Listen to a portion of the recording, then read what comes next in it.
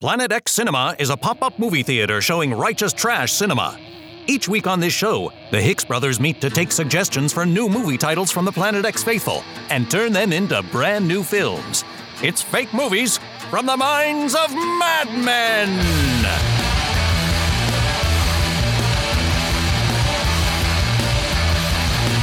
Welcome to the Planet X Cinema Podcast. I'm Drew Hicks. I'm Blair Hicks, and I'm ready to get crazy. Get crazy? Are you ready to get crazy, Drew? I'd prefer to stay sane if it's all the same. I do too. I'm a very laid-back guy, but I watched a film called Get Crazy this last week. Have you ever heard of Get Crazy? No, what's Get Crazy about? Get Crazy, it was made by Alan Arkush, who made Rock and Roll High School. You know, great movie with the Ramones. Mm-hmm. And it's not Rock and Roll High School Forever. No, which does not have the Ramones in it. Correct. Which disappointed me greatly when I rented it as a teenager. Easy mistake to make. Yeah, no, it is. But Get Crazy is it's an 1983 film. It's like it is nothing at all like Phantom of the Paradise, except for it is like a rock and roll movie, and they made a lot of those in the 70s. You know. Okay. And it's kind of a jukebox musical, but definitely an oddball. It's great. It has Malcolm McDowell playing a parody of Mick Jagger, which is very good. Ooh, good casting. It has Lou Reed playing a straight up parody of Bob Dylan. Okay. And one of the most hilarious things I've ever seen. He spends most of the film in a taxi cab, free associating everything he sees out of the window. It's very, very, very funny. Very good casting. It stars Daniel Stern in a role that was offered to a young Tom Hanks. And it's really sweet. It's about a theater that's kind of going under. It's New Year's Eve, and they're putting on one big last show. And so it's kind of this movie review meets, music review meets sort of the Mickey Rooney, Judy Garland, let's put on a show kind of film. And it's really adorable.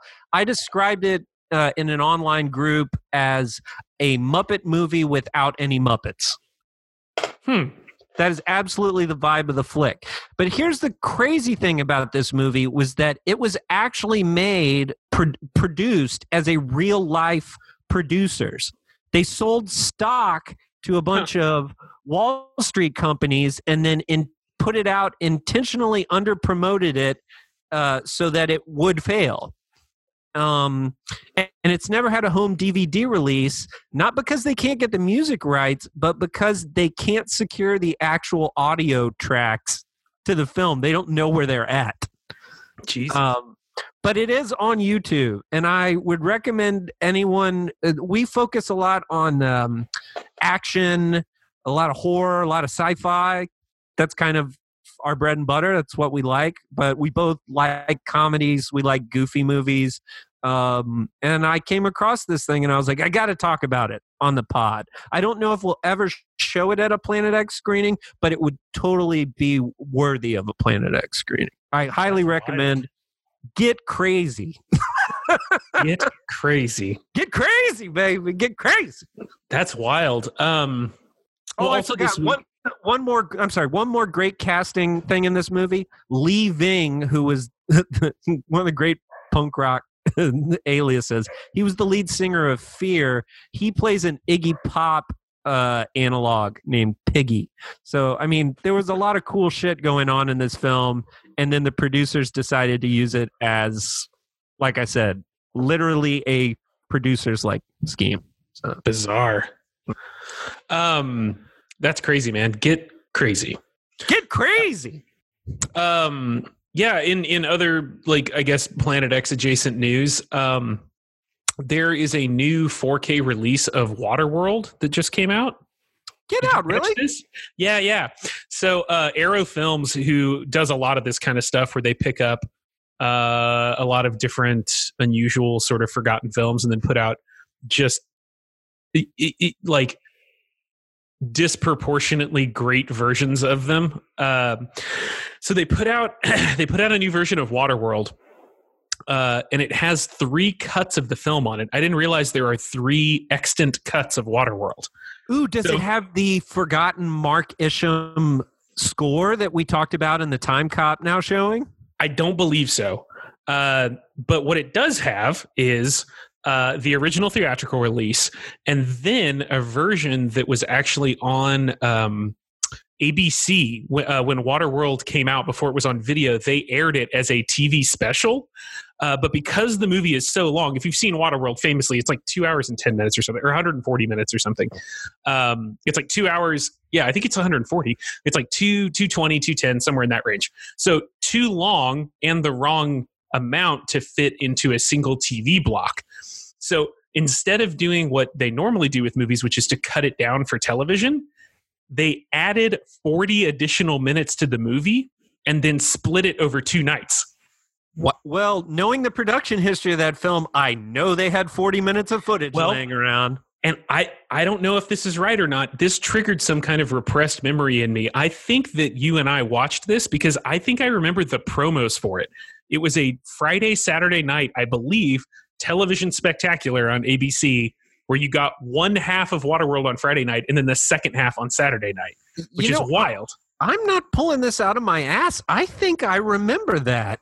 I swear to God, as soon as I read it, I was like, oh my God, I remember the TV bumpers. Okay, and no joke, we were obsessed with Waterworld. Still love Waterworld. It's a great film. It's a fucking great film. But as kids, we were obsessed. We didn't invest in that shitty toy line, but we were into it. So get this.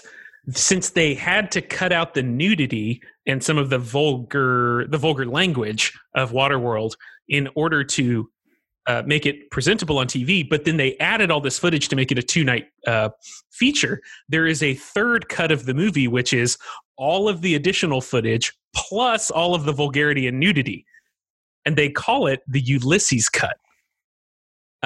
So a group of fans got together and cut together the broadcast with the original Waterworld footage and called it the Ulysses cut because there is a scene where the mariner, Kevin Costner's character, is given the name Ulysses at the end of the film. They actually name him. Wow. Yeah. Now, so these guys, Arrow Films, got all of the actual source footage and legitimately cut together the Ulysses cut. And apparently it's like 3 hours long. It's like the 4-disc Lord of the Rings DVD, right? Oh, yes. God. For the 65 people that... For the 65 people that enjoy Waterworld. Well, that's what I was going to say. Have you bought it, and can we watch it when I'm in San Antonio this weekend? I have not bought it, but I'm going to, obviously. Like, I have to watch the definitive Waterworld cut. I did. Now, I heard that the only reason that people knew that he was named the Mariner was because of... Or the first appearance of that was in the Marvel comic adaptation. Do you remember anything? He's never called the Mariner in the film, is he? I think they call him Mariner, but I think they do it in like the way you would say like sailor. Right, it's a title or an occupation. Yeah, I'm almost certain that the female lead in that, whose name escapes me right now, shouts it at him. God, we have to do a Planet X like big budget thing every so once in a while where we take like a blockbuster and go like, this is a pure Planet X film. Waterworld would be perfect for that. I could talk about Waterworld forever. I love them. Yeah, there's definitely some big budget movies that I'm a defender of, like Darkman, I think is a good example. Oh, or Willow. I mean, yeah, Willow, my favorite movie of all time. Yeah, a huge budget movie. So yeah.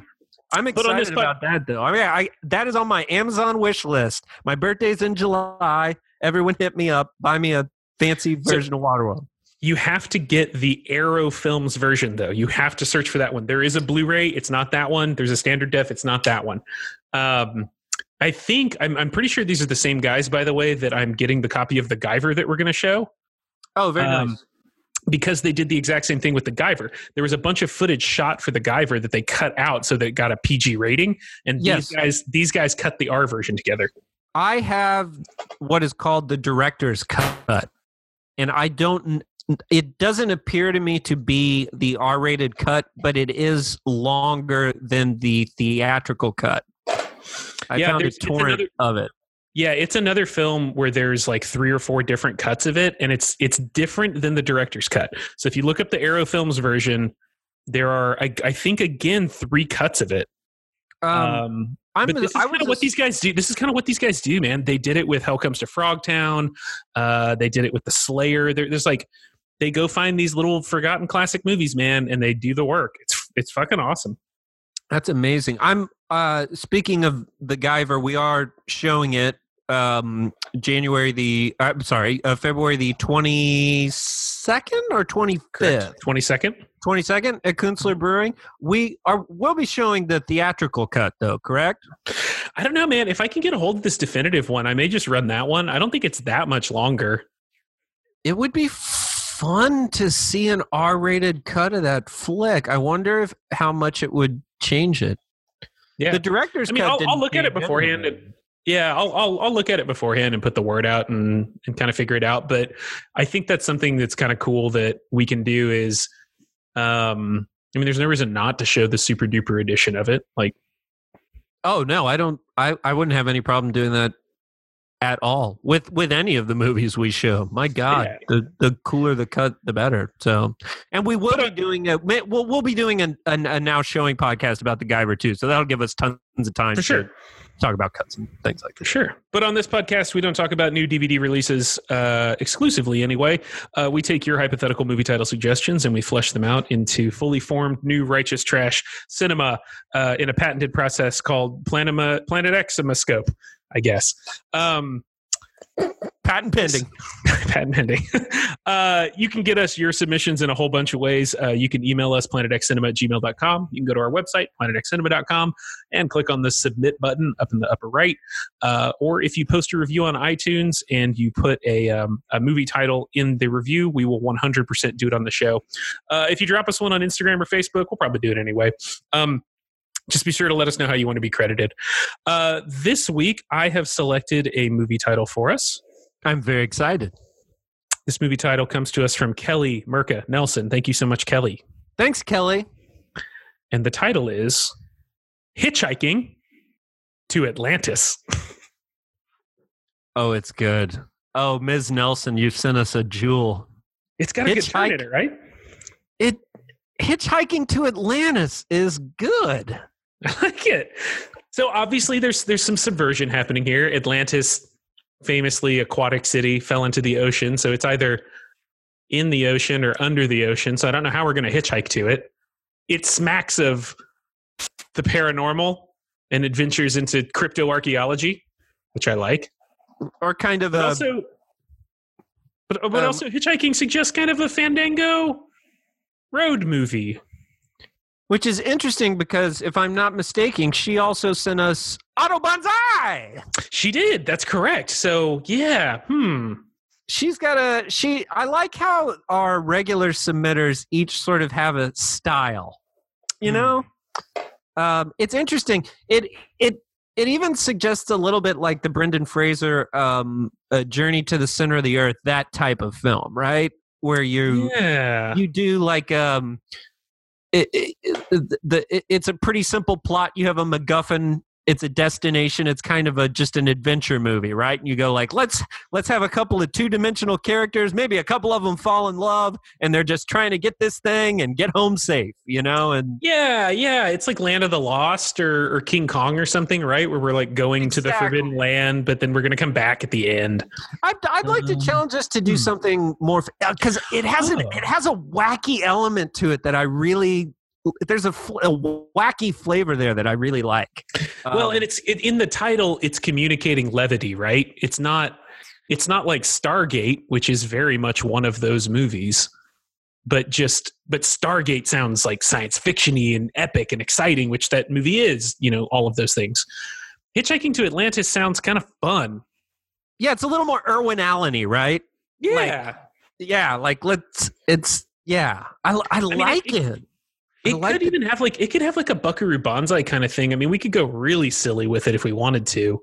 Okay, well, I mean, how literal do we want to be with Atlantis? That's a good point. Let's figure that out. What do we want to do with Atlantis? What can we do with Atlantis? I mean, it could, okay. I was going to say a couple things, but let me throw this out. This could be a farce in the style of History of the World about like Herodotus literally trying to hitchhike on chariots to go to Atlantis, and then it sinks in the third act. Oh, so what you're pitching is something that's in our immediate wheelhouse. I like that a lot. Good job. Well, I mean, it makes the rest of this podcast real fucking easy. It's like a Life of Brian thing about the histories by Herodotus, and he's literally hitchhiking to try and go to Atlantis. Drew, I dare say this could be the closest we've gotten so far at a chance to make a sword and sandal film. You're right.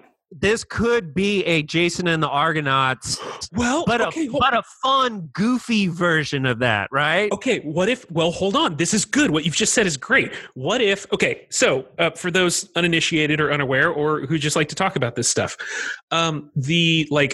famously, Ray Harryhausen did the Sinbad movies, and they did Jason and the Argonauts, right? And a whole bunch of there were a whole bunch of Hercules movies and stuff that got really popular in like the 50s and 60s. They're like super classic drive-in movies, right? They were perfect spectacle popcorn films. And then in the 80s, they kind of became cool again, most famously through Clash of the Titans. Clash of the Titans, yeah, obviously. Yeah. Now, Clash of the Titans took it really, really seriously. What if this was the film that made fun of all of those? What if it was like a send-up, like a Men in Tights, Hot Shots send-up of sword and sandal movies from the 50s? Very good question. I think you have to we have to make a choice if we're going to do parody or if we're going to take the same tone that Hell Comes to Frogtown takes. And by that, I mean, Hell Comes to Frogtown is absolutely a send-up of post-apocalyptic films, but it's not, it lives in its own little world. You know what I mean? It's so, a parody film is interesting. So can we split the difference, right? Can we do, I think we can. Can we do a parody film? Okay, hold on, and this is going to maybe be a divisive statement, but I think Your Highness is an amazing movie. I love that movie. I think it's very, very, very funny. Yes. But I think one of the reasons it's very, very funny is the people involved in it actually like fantasy.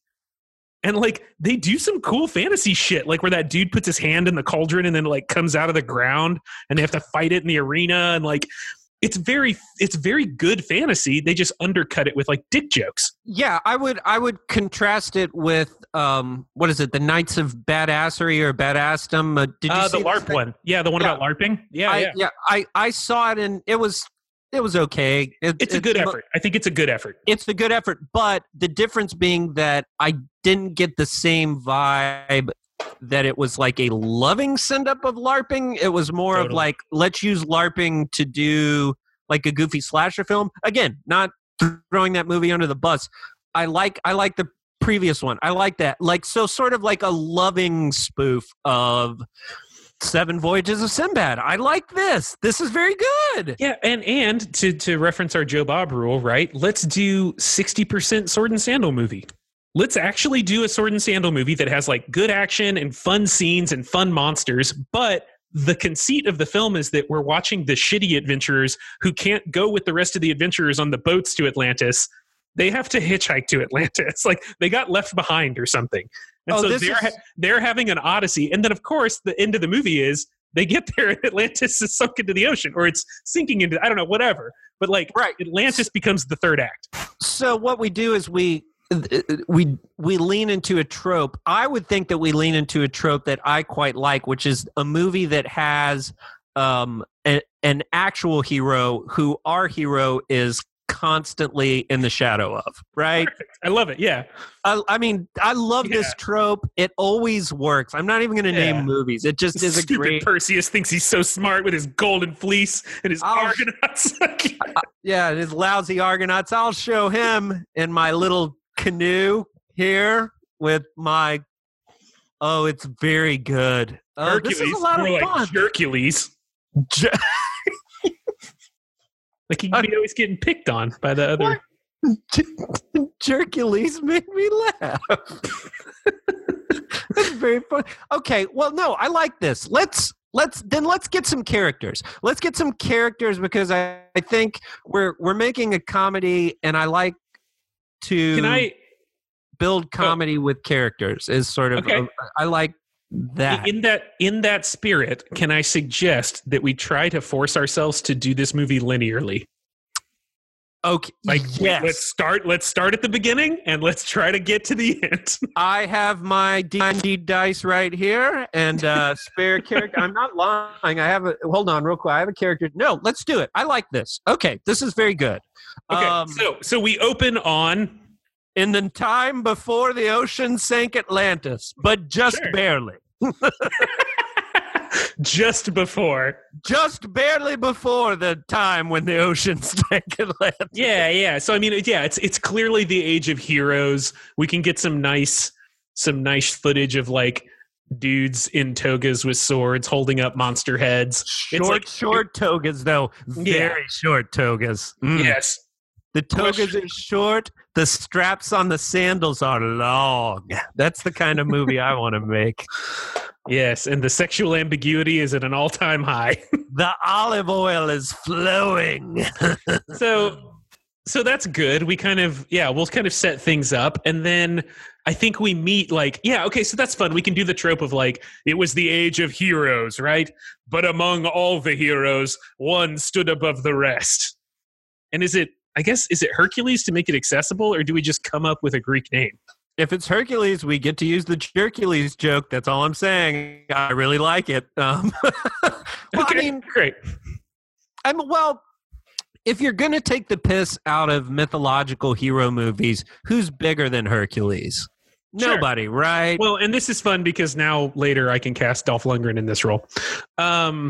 Oh God, he was. So, was he ever in an age of mythological heroes film?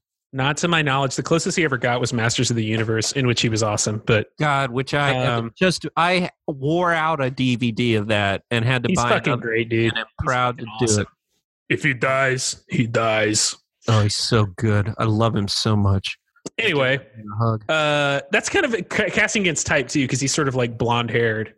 But we can come up with another bodybuilder to throw in there. I mean, man, well, Sylvester Stallone never would have done this movie because he refuses to make fun of himself. But fucking Sylvester Stallone as a jerk, like Italian Hercules, would have been the funniest shit. Like, oh, I slayed the Nubian lion. Like, I was just going to say that in that voice. That's not, let me say it. I want to say it. Hey, I just slayed the Nubian lion. I just wanted to say it once because that was what I was. What's wrong with your stables? They're Aegean? Nah, I can clean that. It's no problem. I can clean them out. I'll clean them out. That was a very bad Stallone. Sorry about that.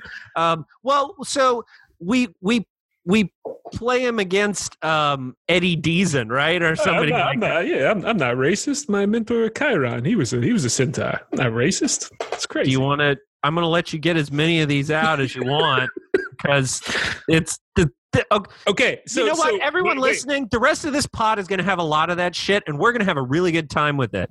I just threw out Eddie Deason like as our cabin boy character. What do you think of Eddie Deason? You think he can carry a film? Yikes! How old is this guy? Well, he's 61, but when are you making this film where Stallone is Hercules? If you're making it in the 80s, that's Eddie Deason dream territory. I don't think we're ever going to get Stallone to do that film. He would never make fun of himself like that. That's true. He was even doing canon films in the 80s. He was doing Over the Top. He takes himself way too seriously. But I mean, I don't know. Like, okay, maybe we can get him. It's not important to cast this thing. Eddie Deason, I don't know. See, okay. Put a pin in it. I don't want to get bogged down. But no, we're doing this in order. So in the time of heroes, we can cast this later. The greatest hero was Hercules. We show him slaying the Nemean lion, doing the trials, whatever. But there were other heroes, great and small, and some very, very small indeed, including whatever. Now we meet our hero, who's I don't know, cleaning the Aegean stables or whatever. But here's the thing. I want him to. I'm worried Eddie Deason is too wimpy. Right. Like what I want is like a bright-eyed, curly-haired, like vaguely Mediterranean dude who's like, or I don't know, we could flip this and make it like a women can fight too story. You know who would be like great if it was modern times? You know who would be great would be Jason Mantzoukis. Would be so good in this film. He would just, even as Hercules, he would be good. You know what I mean? Like, if he could turn down the like disgusting Mantzoukis humor, because otherwise he's got to be a sidekick. Well, that's what Hercules could be fucking funny though. Holy shit! That's what I was gonna say, and that makes me sad that that's so good because it means I can't cast Eddie Deason as the loser hero's sidekick. But no, but if we brought this way forward and made it a contemporary of Your Highness or even a contemporary film, we could definitely get Zook in there as Hercules. That's extremely funny. Okay, because then he can do his disgusting, like, he can make all kinds of jokes about using olive oil as lube and stuff, and it all plays because it's Mantzoukis. Like, I need more olive oil. Hey, where's more olive? Yeah, oh, I can just hear it in his voice. I tell you what, I want to propose something to you, Drew. Okay. Why don't we make, if you and I were able to make our sword and sandal comedy film, why don't we make that film, Hitchhiking to Atlantis? Today. Let's make today our film. Okay. Our film. Let's do that.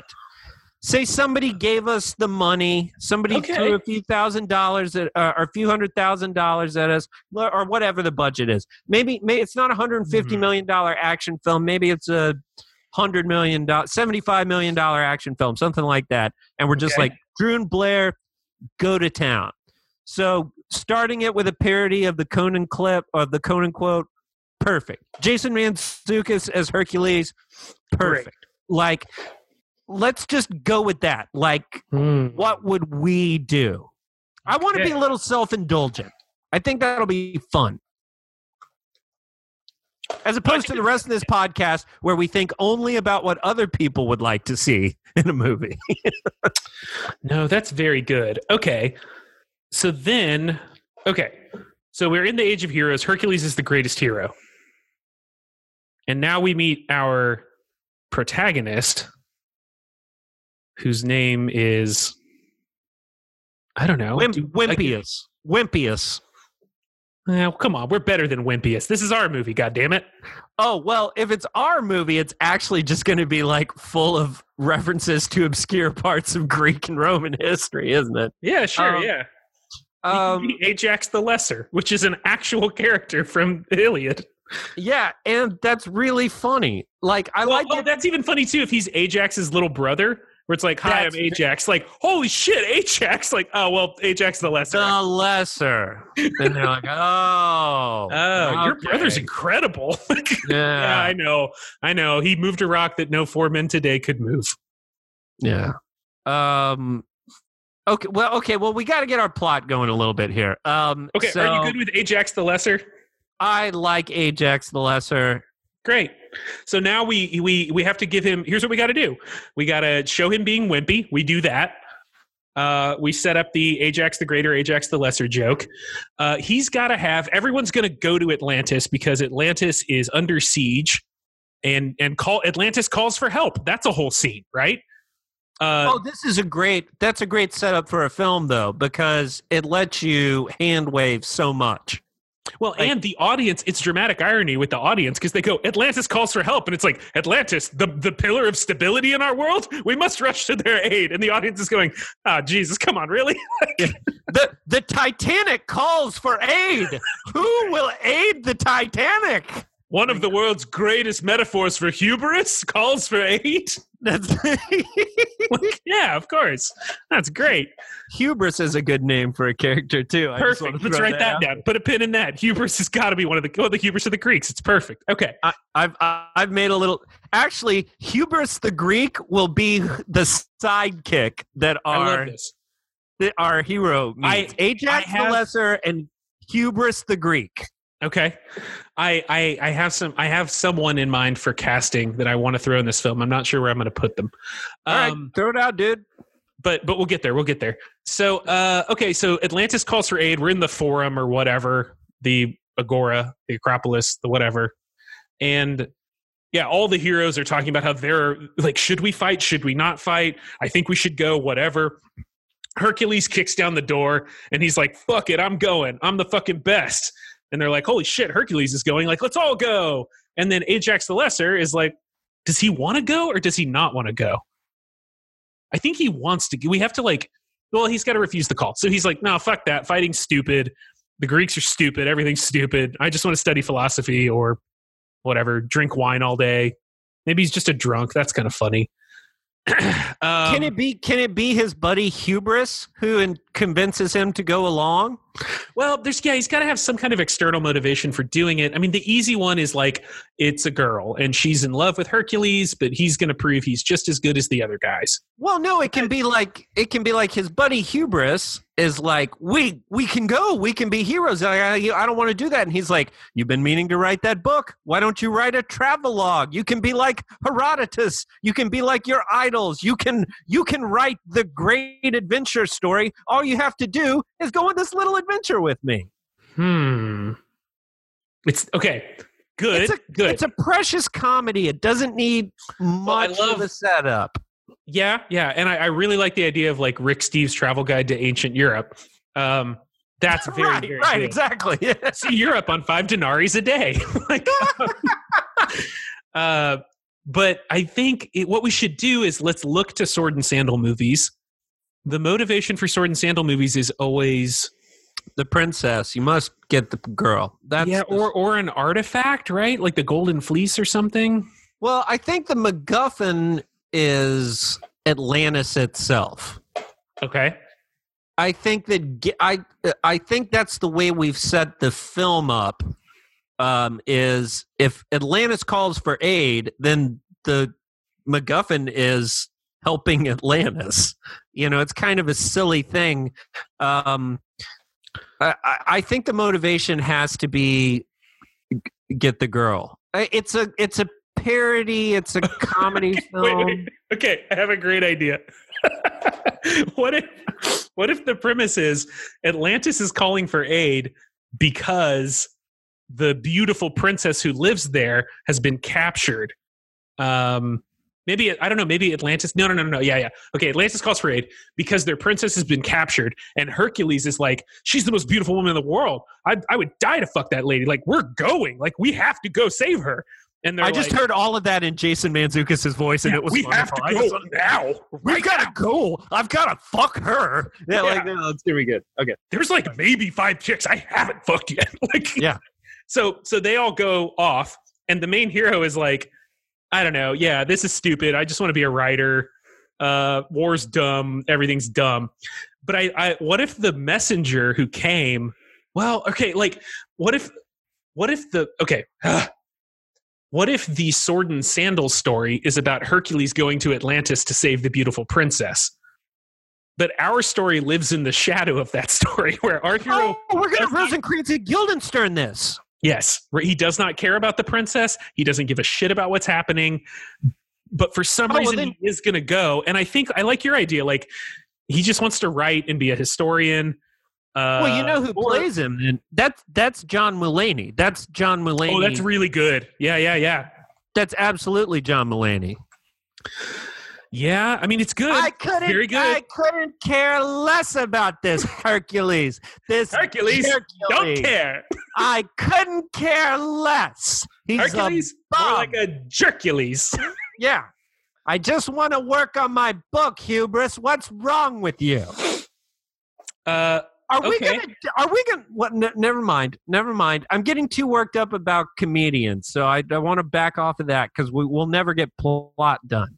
Okay, but so I like that it's all in the shadows of Hercules, but I think that Ajax the Lesser also has to have his own like pathetic kind of versions of these Herculean feats, right? It gives it kind of a Holy Grail flavor where it's, the feats become absurd. The characters become absurd. Okay, wait. That's great. Because I'm leaning on Cabin Boy. Cabin Boy is my new reference because I love Cabin Boy. By the way, I think Cabin Boy is a Planet X film, and I'm going to fight to show it.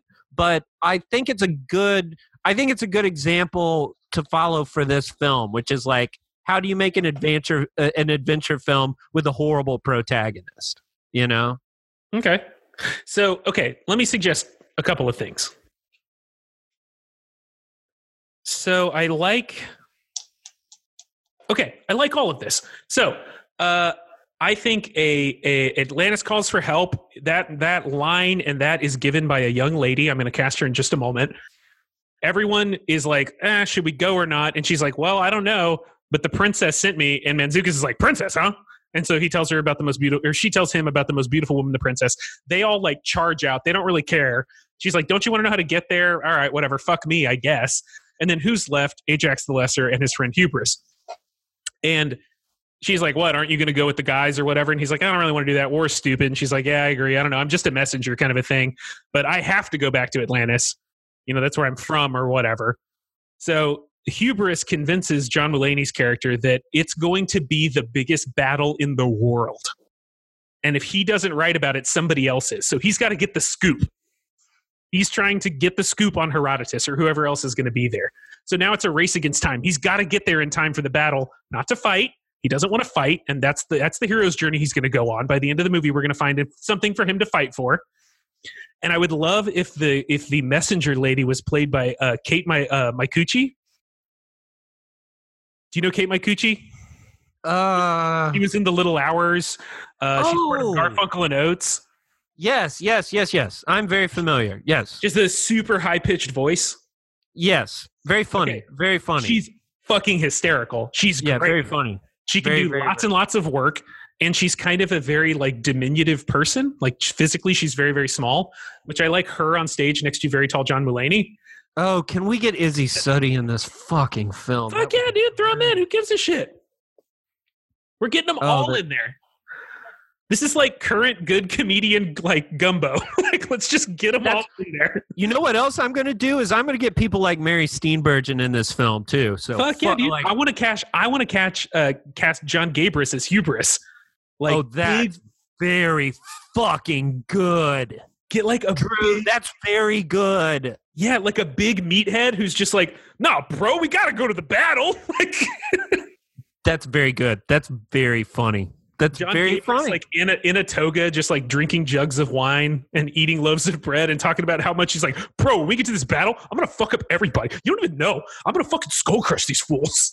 You know what we're doing is we are making the types of like Saturday Night Live films that we really liked. Yeah. It's that vibe. It's that the script is very loose. We're gonna have about 4 or 5 set pieces, and between that, have fun, guys. We're not quite going to Apatow it. I want the vibe of the film to be a little more scripted than an Apatow film. I really would like the vibe of the film to be like those early 90s SNL comedies. Yeah. Okay. Like, well, let's get into the story then. So we're on the road now. Little Ajax, Hubris, and Kate Micucci's character, who doesn't have a name yet. Is she like a bard? She has to be like a bard, right? Well, I like the idea. I think it's funny if she's like, yeah, like she's a slave, or she's like because she's the one they sent with the message.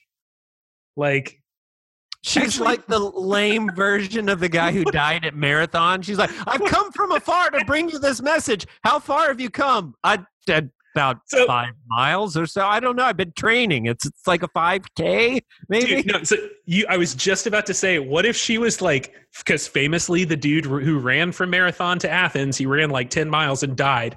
What if she was like, always wore athleisure clothing and was like, always had like whatever the primitive version of a Fitbit was on? She was that's what I'm saying. She was like, oh yeah, no, I ran here from Atlantis. They're like, didn't the guy from Marathon die after running like 10 miles? She's like, 10 miles chumps, 150 miles. That's what I did today. Yeah. Motherfucker needed to hydrate. That's all was wrong with that guy. Yeah, like, she's always talking about electrolytes and like she's like carbo loading when they're like so she could like, yeah. It's very good.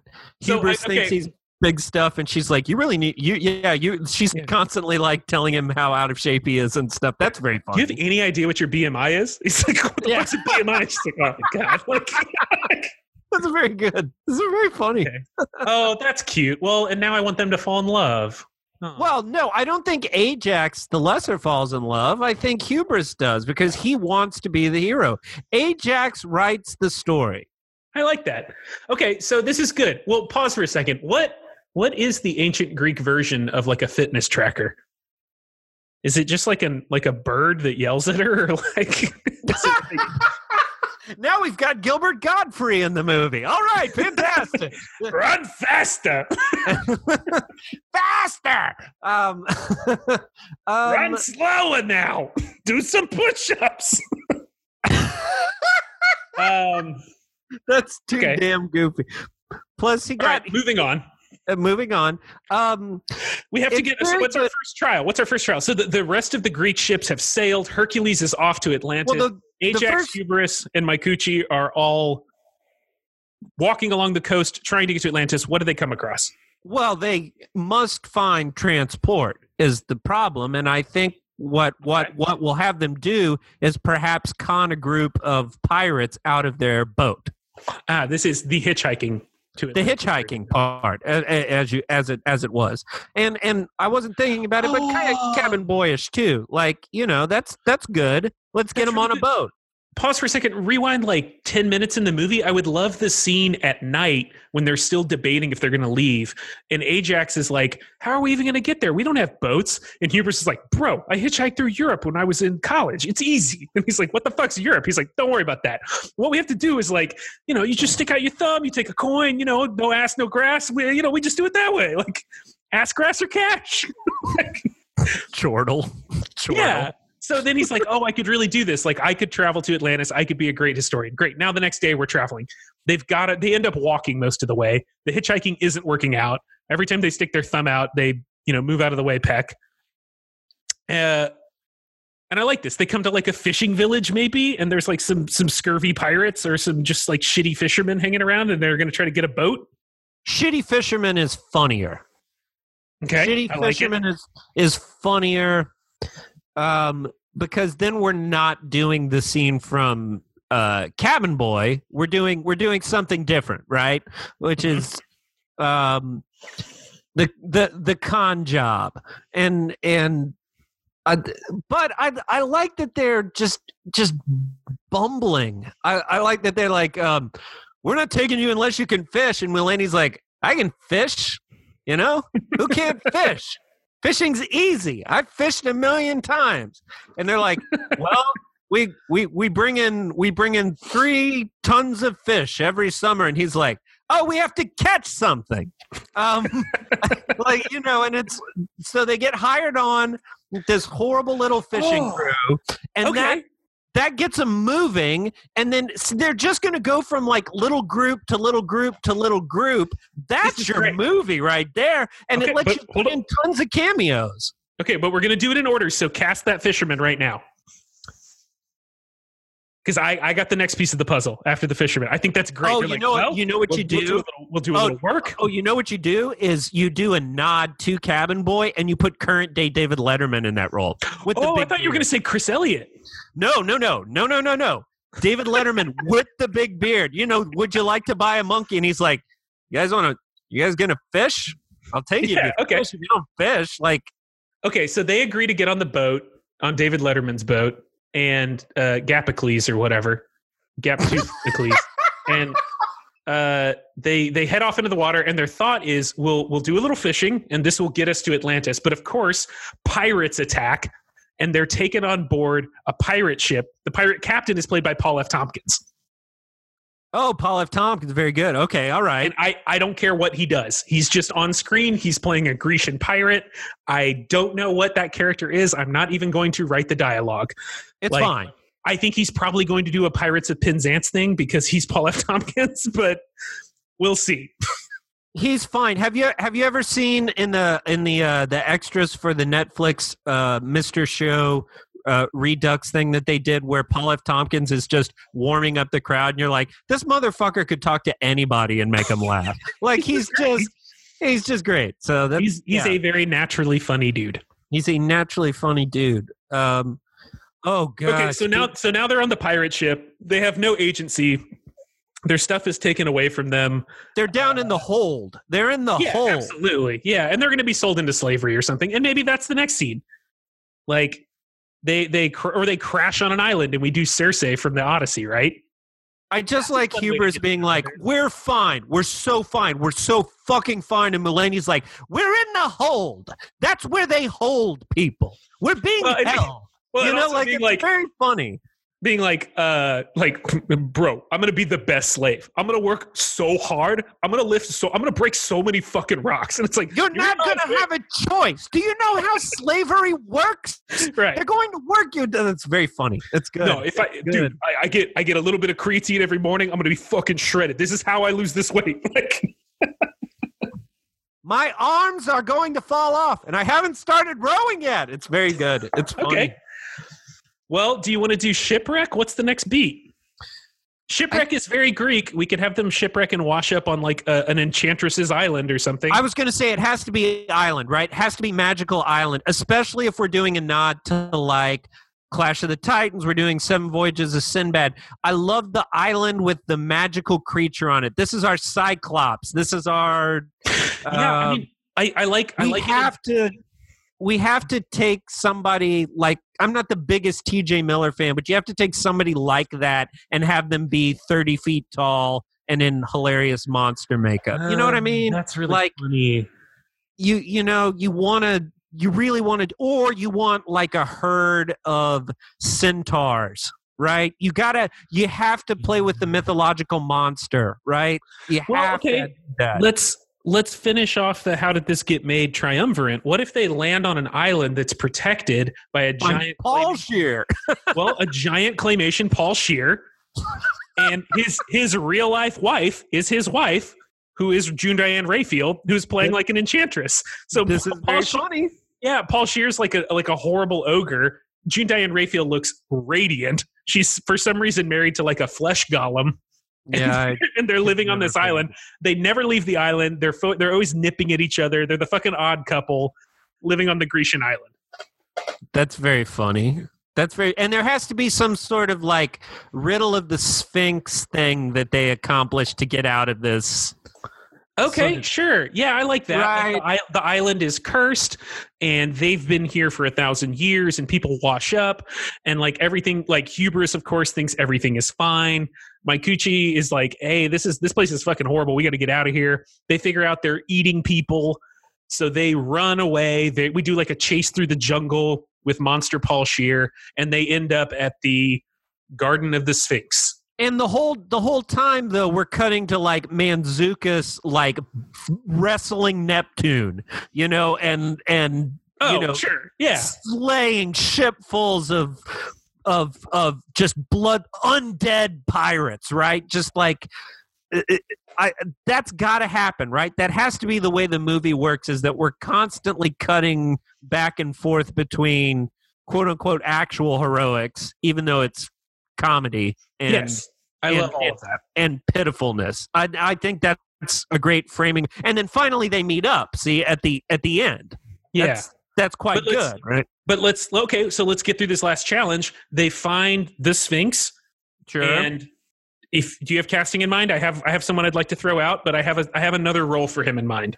I don't want it to be John Hodgman. That's all I was going to say. I don't want it to be John Hodgman. Yeah, too on the nose. Love John Hodgman, but way too on the nose. I'm not as huge a fan, but I like him. I don't want to do that. I think it's funnier to have it be... See, I keep wanting to put English comedians in that I don't think American audiences would like. Like, I think it'd be great to have, like, Johnny Vegas in that role. You know Johnny Vegas. If you don't, he's the guy in Black Books that plays Fran's landlord. I put the wool back for you. You know, yeah, like that. Like I like that kind of. Do you do like a Ricky Gervais? Do you put like a Ricky Gervais in this movie? Ricky Gervais is very funny. That's a great Sphinx. Because he's going to. I think that's what you do with that, right? And he's very mouthy, and it lets him monologue, and it's kind of tedious, and he's very good at that sort of like deadpan anti-comedy that still gets laughs, right? I was going to suggest like Leslie Jones or somebody. That's a good one too. I really like that. That feels like too small of a role for her, if I'm being honest. I think like, again, to use our phrase, like Ricky Gervais is your get. Like it's like you don't advertise that he's in the movie, and then when he shows up as the Sphinx, you're like, "Hey, it's Ricky Gervais!" Hey, it's Ricky Gervais. Yeah. No, absolutely. I think Leslie Jones as the captured princess is very funny. That's very funny. And it's totally against the type of like these totally vapid, two-dimensional like cardboard princesses they would do. Tiny like, little waifish. She's like, she doesn't fucking like being captured. She's like, doesn't need a man to save her. Brassy as all fuck. I really like that too. That's funny. That's good. That gives us some funny shit to cut to that's not our heroes. So we have Mantzoukis beating people up. We can see Leslie Jones doing her shit in Atlantis.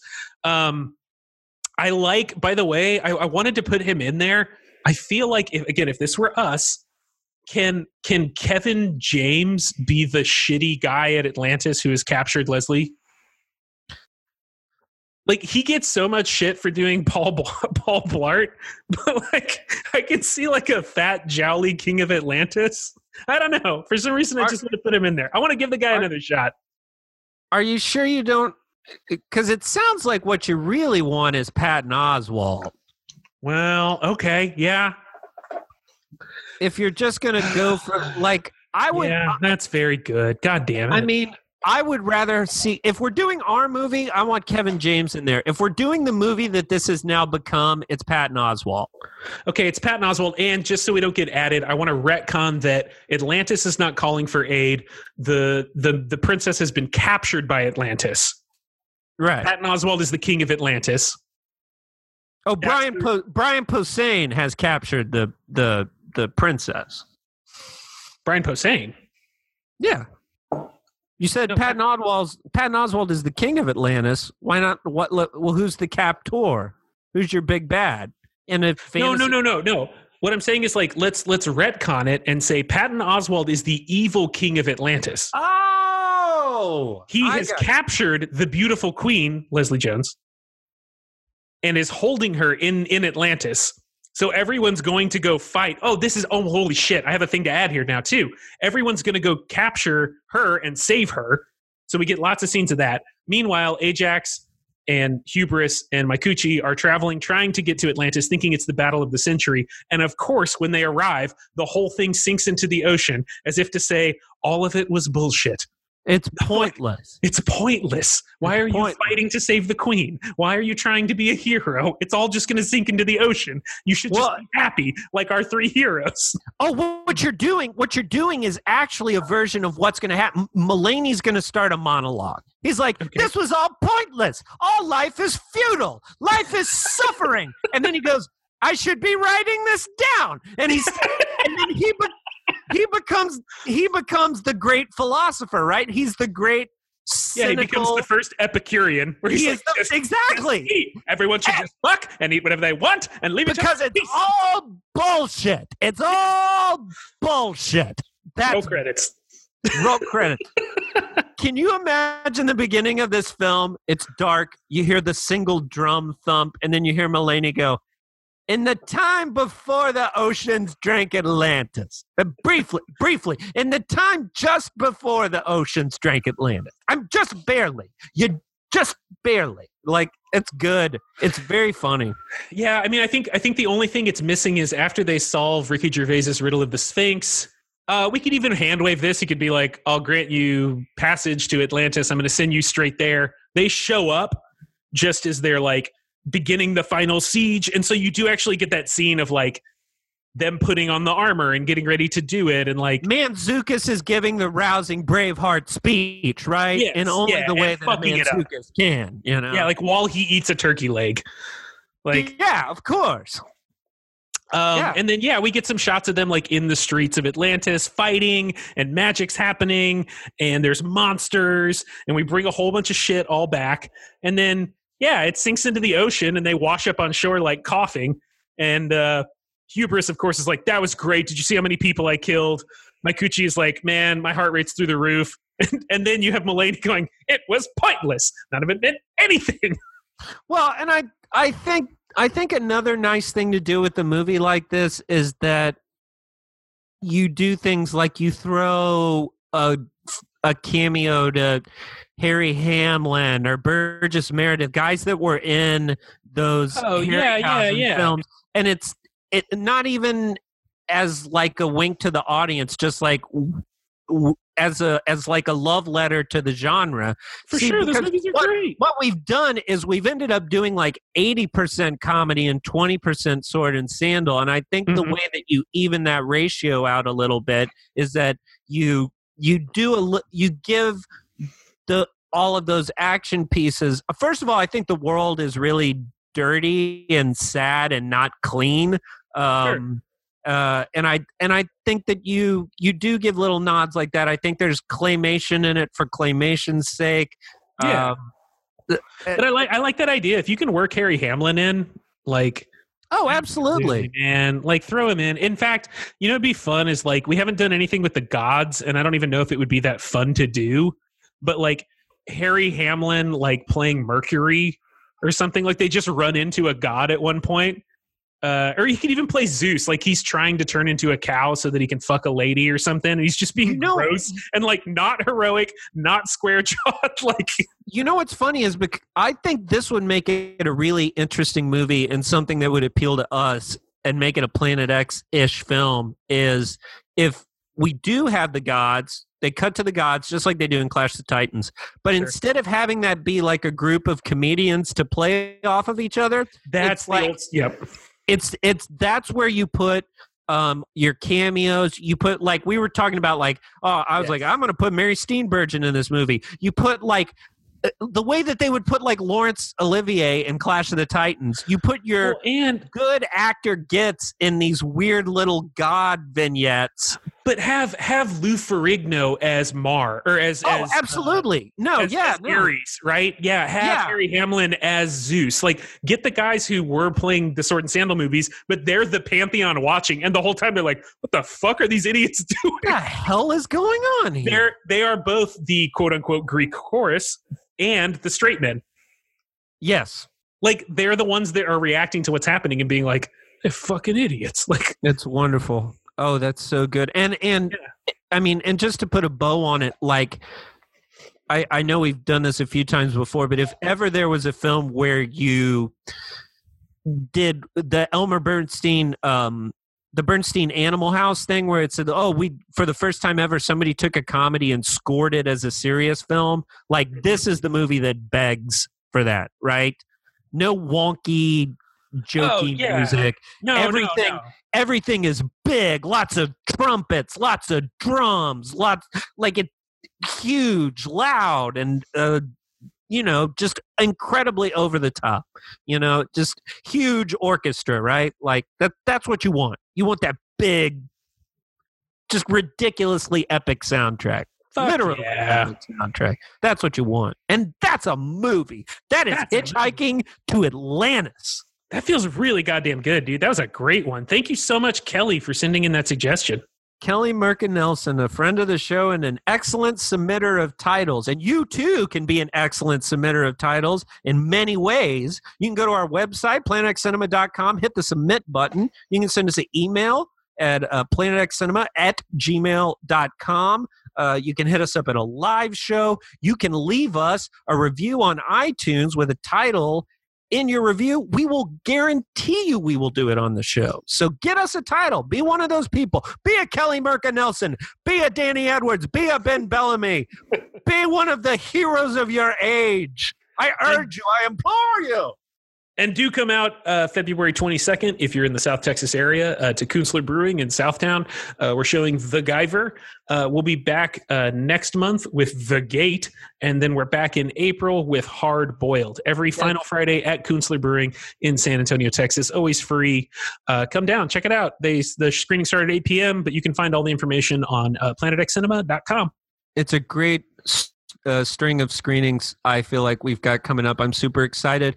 And that means that we're also going to be doing Now Showing podcasts, which is where Drew and I say all the stuff that we would normally say if we were hosting an actual movie screening. We take like an hour or so and do a little podcast about each movie we're showing. So watch next for the next week or so.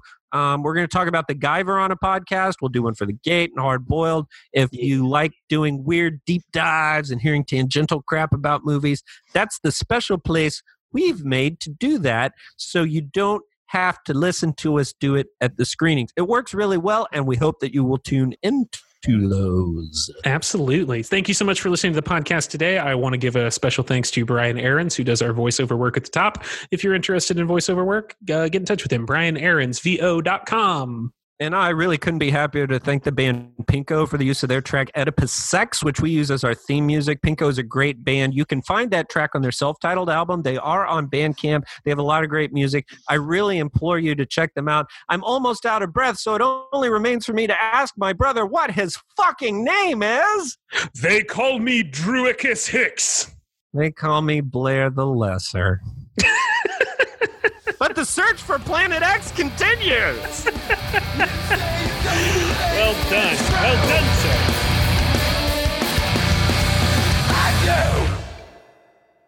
Well, come on. We're better than Wimpius. This is our movie, goddammit.